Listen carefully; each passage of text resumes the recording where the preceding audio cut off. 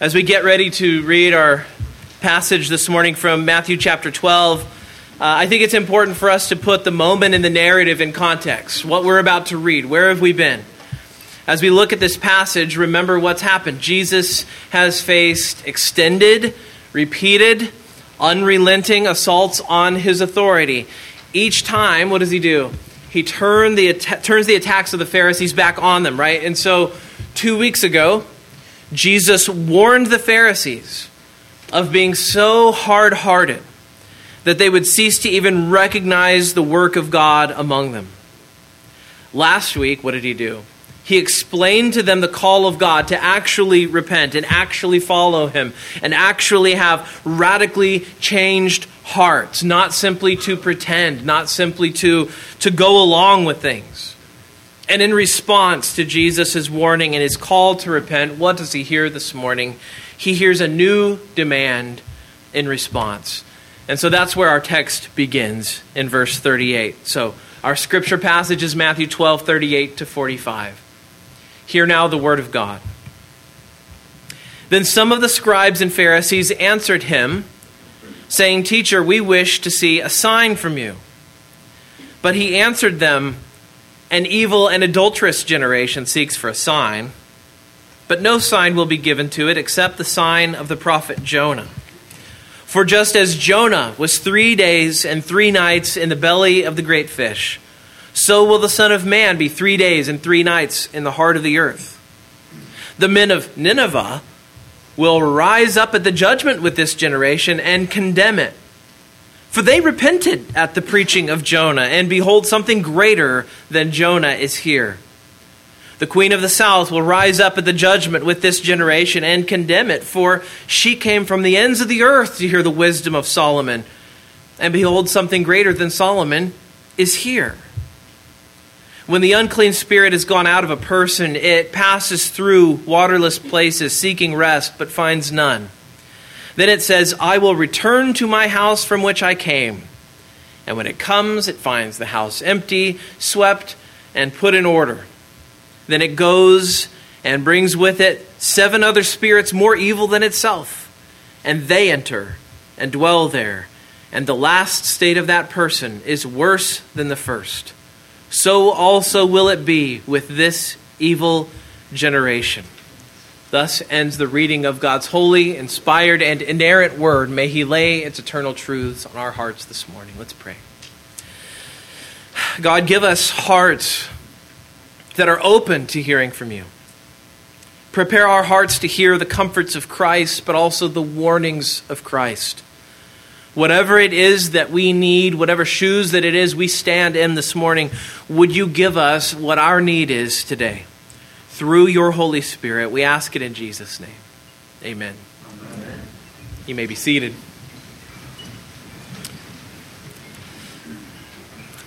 When you think of really stubborn people, I'm sure each of you has someone in your life that fits that bill, right? Someone that comes to mind. For some of us, it may be us.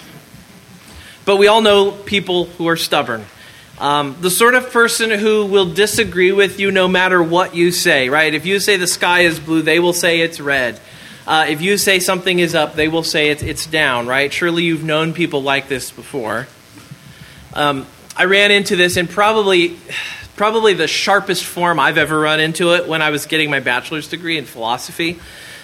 What you probably, there are just jokes about philosophy students.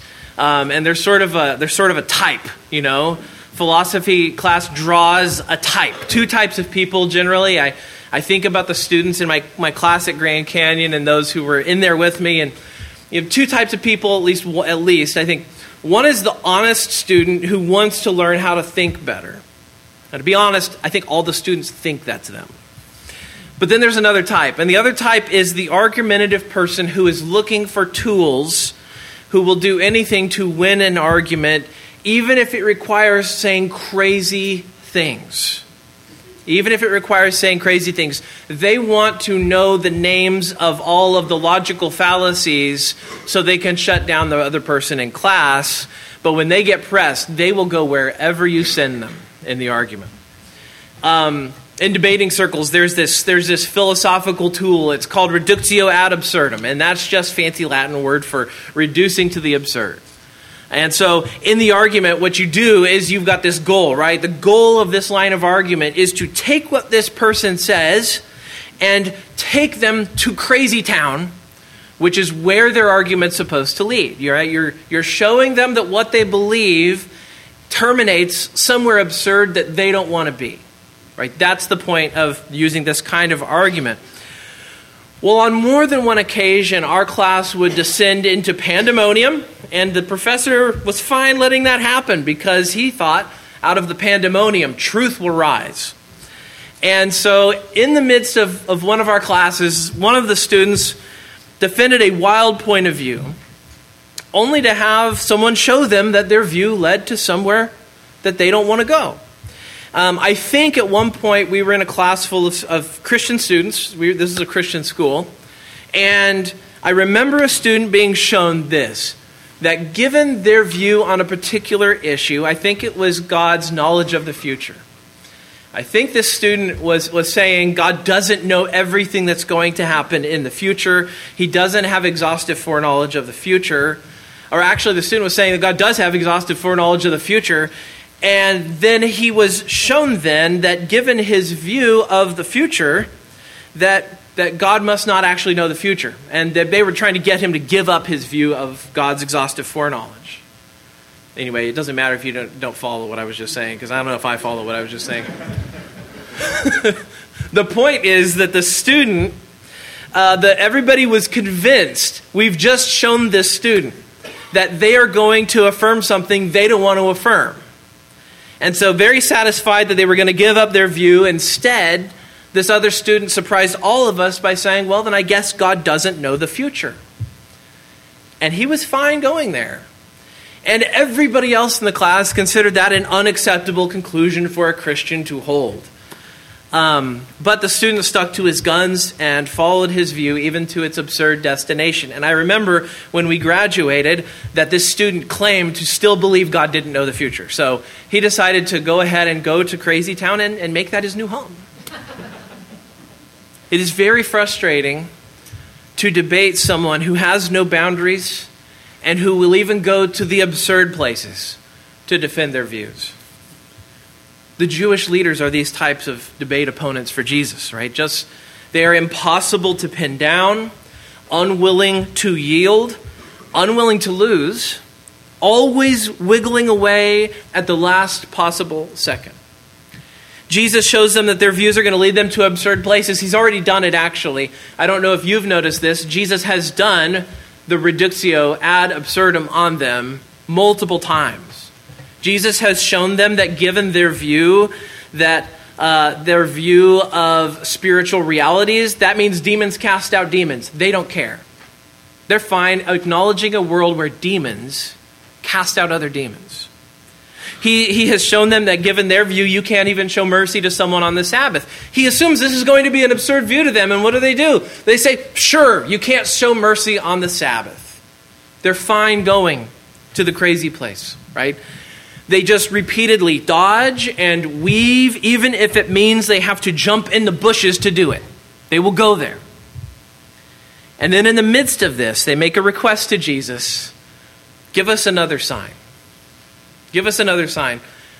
And so Jesus responds, and he responds to them by condemning them and refusing to oblige their requests. He's not going to do that. He's not their trained monkey. He is not a band taking requests from the audience. They want a sign, but they won't get it. Jesus has no mercy for them at this point. It's interesting because in Scripture, honest questions asked in good faith are not turned away. Honest doubts are answered. Jude 21 says that you should have mercy on those who doubt. Jesus meets doubting Thomas. And what does he do for Thomas? He shows him his hands and feet. Acts chapter 1 verse 3 says that Jesus gave his people many proofs following his resurrection. See, good faith desires for evidence are not bad, and they're not condemned in Scripture. And yet, Jesus brings the hammer down today. And that's because the initial question is not a question asked in good faith. What do? They request this thing. It seems so simple. They say, we wish to see a sign from you. I remember years ago listening to a debate between an atheist and a Christian, and the atheist recalled this very passage that we're looking at today. And he said that Jesus can't stand up to the scrutiny. And so here these free thinkers are, and they're coming to Jesus, and they just want some evidence. But because Jesus can't stand up to the scrutiny, he won't do it. He won't answer their questions. And the atheist's mistaken point was that in this passage, Jesus was turning away honest questions. But that's absolutely not what this is. This is not a series of people who are coming to Jesus and just saying, oh, Jesus, if I only just knew one more thing, if I just knew this one last thing, I would believe in you. That's not what this is. Not when you look at all that came before, because what have we seen before? They've seen signs. It is not like they've been waiting for them. They've seen them happening. They've been happening. They saw the man with the withered hand healed. Right there in church, they were so angry that Jesus healed this man. They were angry with a miracle that they saw. They saw a sign. They saw the blind and mute man healed. They had a whole debate about it. Jesus has given them signs. He has given them. The fact that they ask for another on top of all the others means that they have absolutely rejected him. They've rejected the miracles he's done already. They've rejected his miracles. They've rejected his ministry. His answers bounce right off of them. The signs that he does bounce right off of them. At this point, they are showing that they are invincible to any sign that he gives. In the question and in their hearts, Jesus goes deeper, and he says, something damaged is going on here. Your loves are all wrong, and your hearts are all wrong. He actually pinpoints them. He makes this very personal. He says, you're not really asking for evidence at all. You are fishing for excuses at this point. What will they see? If he did a miracle, what would they do? They would find the flaw in the miracle, as they've done with all of these. Oh, he did it in the wrong place. He did it at the wrong time. He said the wrong words. He said the wrong prayer. He looked the wrong direction. He wasn't pointed towards the temple. You could imagine just the imaginative list of excuses that they will always have in their back pocket. Today's passage is what's sometimes called a testing story. Another way of thinking about it is that it's a riddle with an explanation. And that riddle and that explanation unfolds in three parts today, which we'll set out and look at. First this morning is the sign of Jonah. Second is the judgment by enemies. And then third is the return of the demons. This is Jesus' final debate with the Pharisees for several chapters. So he's going to set aside his debate with them after this. But before we get to that break in the narrative, let's look at how this transpires here. First, we have the sign of Jonah. We've already seen the ugliness of the Pharisees' request. They want a sign, and they've seen sign after sign already. They just want to keep requesting it and just keep making the requests. They want something more. This request reminds me of a comment years ago by the atheist philosopher Bertrand Russell. Bertrand Russell was asked what he would do if he found himself standing before the throne of God one day at the judgment seat. And Russell's very glib response was, I would probably ask, sir, why did you not give me better evidence? And the reason this passage reminds me of Russell is that Russell was surrounded by evidence on every side all his life. Even by this point in his life, he was an old man. He had seen a lot. Above, beside, below, and within, Russell was surrounded by evidence. Psalm 19 reminds us that the heavens declare the glory of God. Russell was like the person standing in a clear meadow and complaining that there seems to be no oxygen. That's Russell. In fact, there's no one on earth who can say, I have no evidence, I had no evidence. See, the problem is not a lack of evidence. It's what we do with it. We receive it, and so many times we suppress the truth. We see the evidence of design all around us. We see the beauty of creation that screams out, this is not random. This is not on accident. This has design. We can see the miracle of existence, of the intricacy of life. We see the wonder of the human eye and the human body, of childbirth, and we're amazed by the perfection of how they all fit together. The wonders of the chemistry of our body, how even the slightest drop in excretion of certain hormones into our bodies can send us down a death loop. So many little things must work together for all of us to be able to survive. And they do on a regular basis. We sense the moral demands of God within our own hearts. We feel the yearning for the transcendent, for that which is beyond us. We feel it in all of our hearts. We know that there are universal things that we can't see, like mathematics. Those things are inescapable. We have our hearts stirred by music in a way that goes beyond simple biology and survivability. All of these things pointing to the Creator from every direction and every angle. The world is actually a very dangerous place if you want to be an atheist. Your faith in a self-caused, self-organizing universe, world, and human race is constantly under assault every time you take a deep breath or feel a moral impulse. It is a hard thing to resist God when His evidence is pressing and blasting at you, through you, and under you, wherever you go, 24 hours a day, 7 days a week. And the evidence we see is just the tip of the iceberg. It stares us right in the face. It is real. It is objective. It is obvious. It's easy to interpret. And yet we say, if only there was evidence. Why don't we see? Why don't we see it? Why don't we acknowledge it? It is because at the end of the day, and this is Jesus' answer, we do not want to. It's called confirmation bias, right? If we are convinced of something, then anything we see that fits that narrative looks to us like definitive proof of that thing. And anything that doesn't fit our narrative gets filtered out. Bertrand Russell imagines that he will say to God, "Sir, why did you not give me better evidence?" It reminds me so much of the Pharisees here. Just one more piece of evidence, Jesus. Just one more request. Just one more.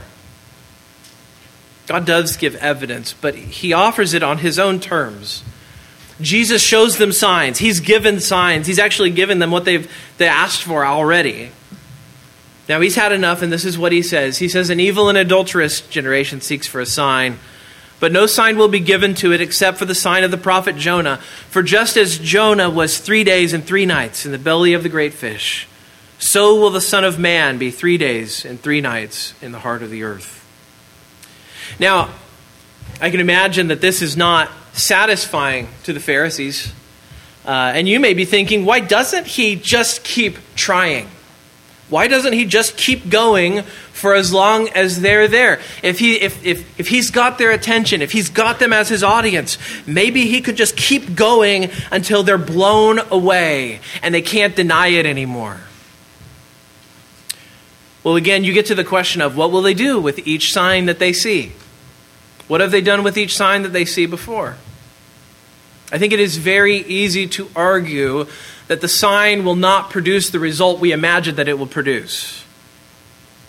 Part of the issue is authority, right? Because in making this request, what are they doing? They are making themselves the judge. They're setting themselves up in the place of judgment because they think they're the authority. Jesus, do it for us so that we can declare it, so that we can decide. We're the authorities here. Prove yourself to us. We shall evaluate you, Jesus. And yet, what authority could Jesus actually appeal to that's higher than His own authority? What is the value of their authority? What is the value of their judgment on Him? Right? The Pharisees aren't the authorities they think they are. If He was desperate and groveling to prove Himself to them, if He got down on His hands and knees, if you would only believe who I am, if you'd only believe who I am, He would be affirming their sense that they are higher and they are greater than him. At this point, they're treating him more like a trained monkey than as the Messiah because they've already decided. But the second reason he gives them this answer, right? The second reason why he doesn't oblige them, it has to do with the nature of the question. Requests for evidence are not necessarily sinful, but they are often a mask for seeking to for unbelief seeking to justify itself. Often the request is a mask for unbelief seeking to justify itself. Now, I mentioned before, there are honest requests for evidence made in good faith in Scripture, and those requests are responded to, those requests are answered, they're obliged. But often the question is a pretext to continue in unbelief.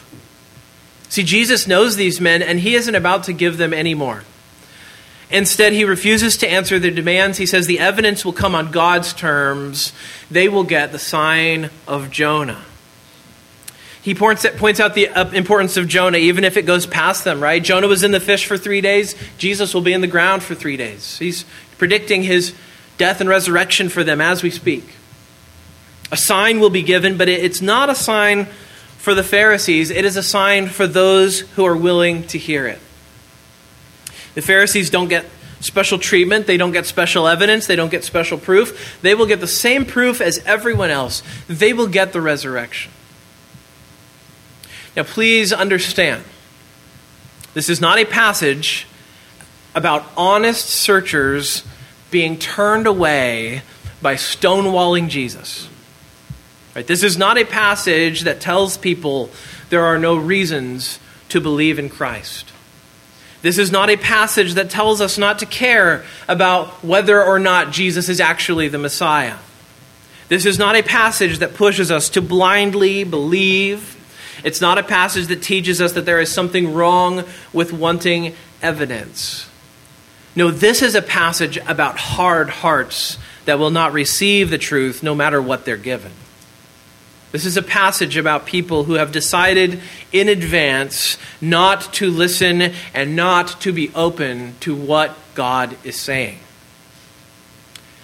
If you are a searcher, if you're someone who's looking for evidence, I will tell you this, and you may not know this because you may not have been here time and time again and heard me tell my story, but I was once an atheist whose mind was changed by the Holy Spirit, causing me to respond to good arguments and persuasive evidence that the resurrection of Jesus really happened in real space and real time. I'd heard those arguments before. I wasn't compelled by them, but then God used those same arguments to change my heart and change my mind. So God uses evidence as part of how he deals with hard hearts. I think there's value in the arguments. There's value in the evidence. But the evidence alone is insufficient. We see that here. Something needs to happen in the heart so that we respond to what we see and so that we love the result and we love the message. If you are somebody who's looking, you're somebody who's asking questions, you're somebody who wants to know whether these things are true, the answers are out there if you are open to it and if you're interested in hearing the arguments.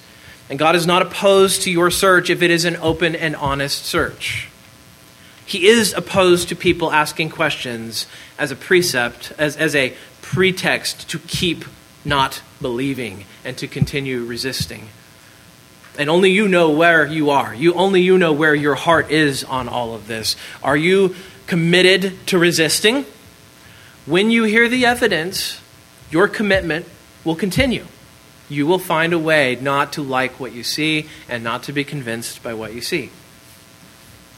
If you're a Christian, please do not misunderstand this passage. This is not a passage, and this is not a message that is saying to you to shut down questioners.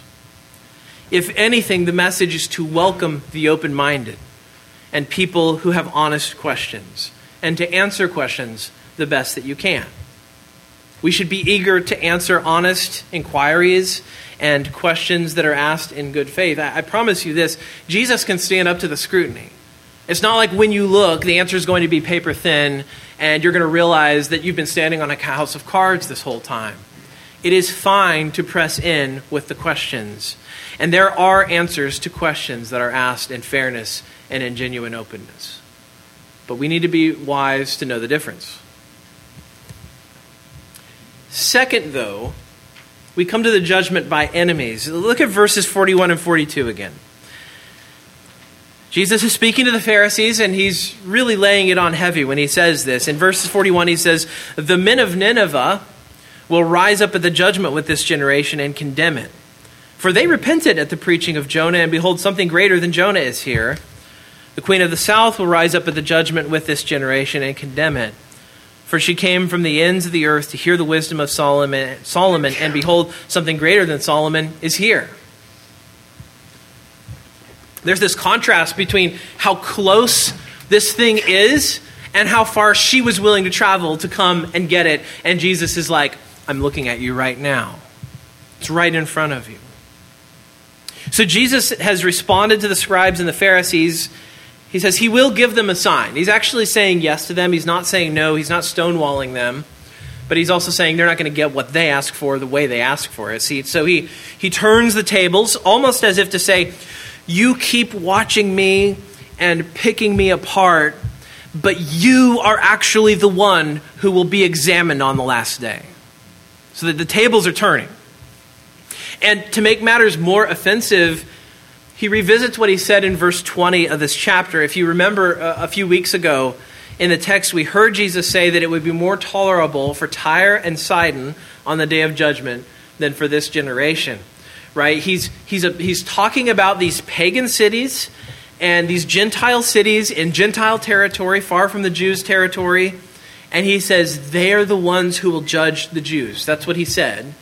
And it was very offensive. Now, what does he do? He picks Nineveh.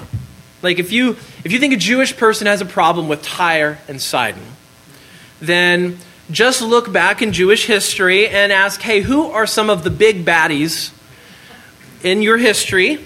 And they're going to remember the people who would grab them with fish hooks and drag them away and put them in nets and drag them away and who would torture them horribly. I don't need to run through the things the Ninevites would do to these people.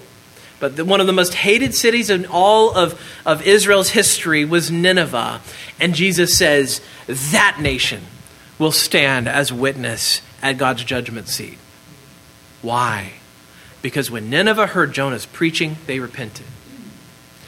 And yet here Jesus says, a greater prophet than Jonah has come, and God's own chosen people won't respond. It is such an awful contrast. I want you to think about this. I'm often struck by how bland Jonah's preaching was. Think of how bland Jonah's preaching was. Think of, usually the preacher is hopefully somebody who really embodies the message, who loves the message, and it comes through, and hopefully there's a hint of passion in what's being said. And if you think about it, Jonah was probably the most reluctant prophet in all of history. He enters Nineveh covered in fish puke, and he says, 40 days and Nineveh shall be overthrown. And then he turns around and he sits on a hill and he waits for them all to die in a hail of fire and brimstone. Right? That is his plan. This is the passionate preaching of Jonah. This is one prophet who wanted to see the bad thing happen. He wanted to go to the city, say it's going to happen, then he's going to turn around, and he's already decided how the city is going to respond. And yet that half-hearted, unmotivated preaching turned the hearts of the people who were not God's people, and in doing so, saved the city. So they got I'm just going to really trash on Jonah for a minute. The saddest, laziest sermon anyone has ever heard, and they turned. And then here the Pharisees they are exposed to the most enthusiastic, dynamic, loving, amazing, big-hearted, best illustrations you ever heard. Right? The best preacher that Israel has ever seen. A preacher who... I can't cry in my sermons. I grew up with a pastor who cried in his sermons. I remember Ken Burns cried. Ken Burns makes documentaries. My first church, I remember, is a Free Methodist church. Ken Burnham cried in every sermon, and he meant it. I could tell he wasn't an actor. He loved the message that he preached. I don't quite have the tears. The tears just won't come. But here Jesus is, he weeps over the city. He weeps over the city when it won't repent. If you want to hear the biggest, best presentation of God's truth you could ever ask for, you could never do better than the preaching of Jesus. And they are there for it, they see it, and they respond with hearts that are harder than the city of Nineveh. And this theme of hard hearts surfaces repeatedly here. Because it is not that they are missing something. It is not that the preaching is just too bland. It is not that there's anything else going on here. They've got everything. They've got everything. And on the one hand, there's a lesson here about the grace of God, right? Because it cuts both ways. On the one hand, we receive the grace of God, and one person receives it with a glad heart, and another person scoffs. The way Charles Spurgeon put it, he said, "The same sun that melts the wax also hardens the clay." That's what the grace of God is, right? The grace of God is the sun that shines down. Are you wax or are you clay? God's word can turn needy, pagan hearts, and it can harden cruel but orthodox religious hearts. Third, this morning, we come to the return of the demons. After he said these things, he's condemned to Israel for not responding to the new Jonah. He's told them that they are worse than Nineveh. He then tells a story beginning in verse 43. He says, "When the unclean spirit has gone out of a person, it passes through waterless places, seeking rest, but finds none. Then it says, I will return to my house from which I came. And when it comes, it finds the house empty, swept, and put in order. Then it goes and brings with it 7 other spirits more evil than itself, and they enter and dwell there, and the last state of that person is worse than the first. So also will it be with this generation." I think a lot of times Christians are very puzzled by this passage, right? This is a weird story that Jesus tells here about a demon flying out over space and time and coming back into a house. There's a metaphor here, and I think sometimes it gets lost on us. But keep the context in mind. Right? This is not a random story. Don't separate this from the passage before. There's a reason I'm preaching these both together. This is not a random story. Jesus relates this story of the return of the unclean spirit because to him, this story illustrates the spiritual danger facing this generation. The people he's talking to right now. This generation that's rejecting him even in the face of the testimony of Scripture and the display of evidence. What's the story itself, though? Well, Jesus is saying a person who's been liberated from a demonic spirit remains vulnerable to further possession if they remain vacant. That's the term he uses, vacant. The demon will leave for a while, go to the desert, and then return. And so Jesus' point is that it's not enough for a demon to be cast out, right? It's not enough for sin to be removed from a person. This person actually needs to be indwelt by the Spirit of God. Remember, exorcism was the occasion for the miracles in the first place. So it makes sense for him to use exorcism as his illustration here, right? He comes back and he tells them something they should know about themselves as the Jewish people. So the Jewish people in the parable are the person who's been freed from the demon. Think about this. Jesus has been going through the regions of Israel, casting out demons, conquering Satan. He's bound the strong man, as we saw last week. But what happens if they receive these temporal blessings from Jesus? People are walking, the blind are seeing, the mute are speaking, the withered hands are healed, people can go back to work. What happens if they receive these temporal blessings from Jesus, but they don't actually follow him? What if they don't go where the miracles and the signs point? What if they just live off the benefits of having Jesus around, but they do not have him come within? The demons will return. The defeat of Satan in Israel will be very short-lived. To use Jesus' language in verse 44, the demon will say, I will return to my house that I left. And Jesus is saying that Israel will be powerless to stop its return apart from faith in him. We see in verse 44, the house is even better than before. It's ready to be occupied. And we also see that the demon will find the house empty and ready for the taking. There are two things I want to draw out of this, if you'll bear with me. The first is relevant to Jesus' immediate situation.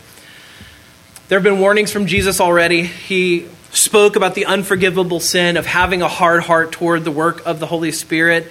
He warned them about the seriousness of being so hardened toward God that they would confuse God with the devil. He warned them that they had forgotten God's love and forgotten God's mercy and not embraced mercy, and instead they've embraced sacrifice. And he says, I want love and mercy, not sacrifice. He warned them for living for Jesus' benefits, but not for him. And his answer, the demons will return. The demons will return. And if I might just say, the years after Jesus' words bear this out. While there were certainly Jewish people who came to Christ, the book of Acts is a beautiful illustration of that. Israel as a whole rebelled against Christ, rebelled against Rome. The Roman general Titus came against Jerusalem with such great ferocity, he tore the temple down so that not one stone was sitting on top of another. The Jewish people were driven out into the nations, even as they had rejected the Lord Jesus. And that's why Peter calls Jesus the stone that the builders rejected. They had rejected him. They enjoyed the benefits of Jesus for a season. They enjoyed his miracles. And yet the Jewish people as a whole did in fact find the demon had been cast out and return once again worse than ever. And they did not survive it. Jesus' words here prove true in Jewish history. But I want to note a broader principle that's at work here. I don't think this is helpful to us if all we're doing is studying history for history's sake. The principle is this, that it is not enough to be liberated from something. We must be liberated to something. It's not enough to be liberated from something. We must be liberated to something. A clean slate is no good if God does not replace it with a positive disposition for the good. I think that in part this tells us of the need for more than just evangelism. The need for more than just evangelism. People don't just need to be evangelized, they need to be discipled. They need to be discipled. As a young man, I went to evangelistic events with my father, and there were all sorts of events where they would present the gospel and then say, if you want to be forgiven of your sins, raise your hand and come down to the front. And I remember two of my friends in particular going down. I was thrilled. I thought our youth group is about to grow, finally. And yet they didn't come to the youth group. They didn't come to church. They raised their hands when they were called to. They were converted, so they thought, and yet they were evangelized, but I see now that they were not discipled. It's not enough to be liberated from something. You have to be liberated to something. Israel has experienced kindness from Jesus. They have been liberated from these demons. These demons have been cast out. They've seen healing take place. There's been incredible grace poured upon them. But if they want the benefits without the Savior, all of that will have just been window dressing. Forgiveness without discipleship. Christ as Savior, but not Christ as Lord. Using Christ for his benefits without coming to him and embracing him as the master of your life. Even if you've been forgiven of your sins, emptied of your sin, your life needs to be filled up with something as well. A love for the good, a desire to live out what pleases God. As a Christian, you've been liberated to something, not just from something. The goal is not fire insurance. It's a new life in Christ. That's why Jesus in the Great Commission says that the mission is not getting people to pray the sinner's prayer or to say that they converted. The mission is to make disciples. Amen. Disciples are lifelong followers of Christ, not temporary users of Jesus. A disciple doesn't use Jesus. Jesus is not useful to a disciple. He is their Lord. See, there's a world of difference between being a convert and being a disciple. The goal isn't converts. It is disciples. So something else we need to learn from this at a personal level is the hatred that Satan has for God's people. He really desires to destroy us if he could. This is why we don't just get converted, but we flee to Jesus on a daily basis. The Christian life, when begun, it's not finished. It's still a life of a spiritual warfare. That's what's going on. That's what all of life is meant to be characterized as. When you come to church, part of what you are doing is you are having the armor of God placed upon you so that you can go back out for another week as the fiery arrows get shot at you. And sometimes they really land. And sometimes they really hurt. And so this is also a hospital for sinners. So there's all sorts of mixed metaphors going on here, right? This is the armory and the hospital. That's what the church of God is. Where does this place us as Christians? We shouldn't think of ourselves as an empty house that's vulnerable to demons. I want you to know that.